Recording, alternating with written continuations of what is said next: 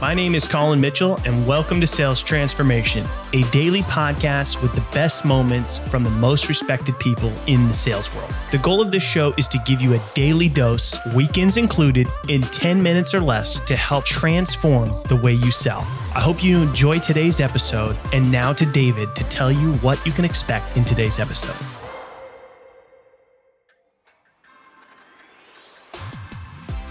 Achieve consistency in podcasting. How often should you release podcast episodes? 1 in a month, 7 in a week? In today's episode of Sales Transformation, Colin dives into how he started doing podcasts, the time he was told to do 21 episodes consecutively, and what he has learned about how to do his podcast recordings effectively over time.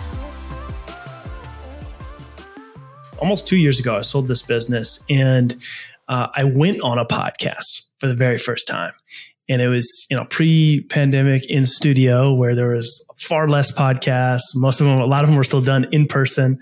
And it was with somebody that I had built a relationship with, a business relationship with, prior to in a previous company. They did some marketing and stuff for me, and went on the podcast. Was talking about like work-life balance or whatever, because I was running a couple of companies at the time, and just had a really good time. And knew nothing about podcasting. Frankly, wasn't even a podcast listener at the time. And and his name was Chris. So he was my co-founder at Salescast, which I said, "Hey, I think I want to start a podcast. Like, can you help me?" And he said, "Yeah." And I said, "What do I need to do?" He said, "You just find interesting people you want to interview, and I'll take care of the rest."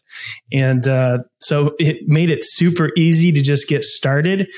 And I was really busy. So I said, I think I can do like one a month or something. And then a very successful podcaster told me, yeah, you can't do that. Like if you're going to do one a month, like don't bother. He says, but there is a way to hack the algorithm and get listed on the Apple charts and be like a top podcast. And I said, okay, I'm listening. And he said, yeah, you got to release 21 episodes daily. I'm like, yeah, like 21, like consecutively, like 21 episodes in 21 days, like daily for 3 weeks. Then you'll get listed on the new noteworthy section on the Apple podcast charts, and you'll pick up tons of listeners. Sounded like he knew what he was talking about. He had a successful podcast. So I said, all right, I'm up for the challenge.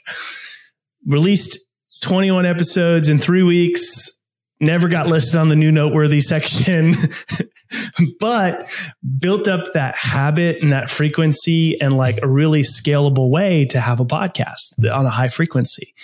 And initially I was interviewing people that I, wanted to build business relationships with. So it was a little podcast prospecting, way of building relationships and networking with folks. And the one thing that kept coming up is they kept asking me the same exact questions that I asked Chris. I think I want to start a podcast. How do I get started? And so I told Chris, I said, I think we're onto something here. We should help these folks get their podcast started.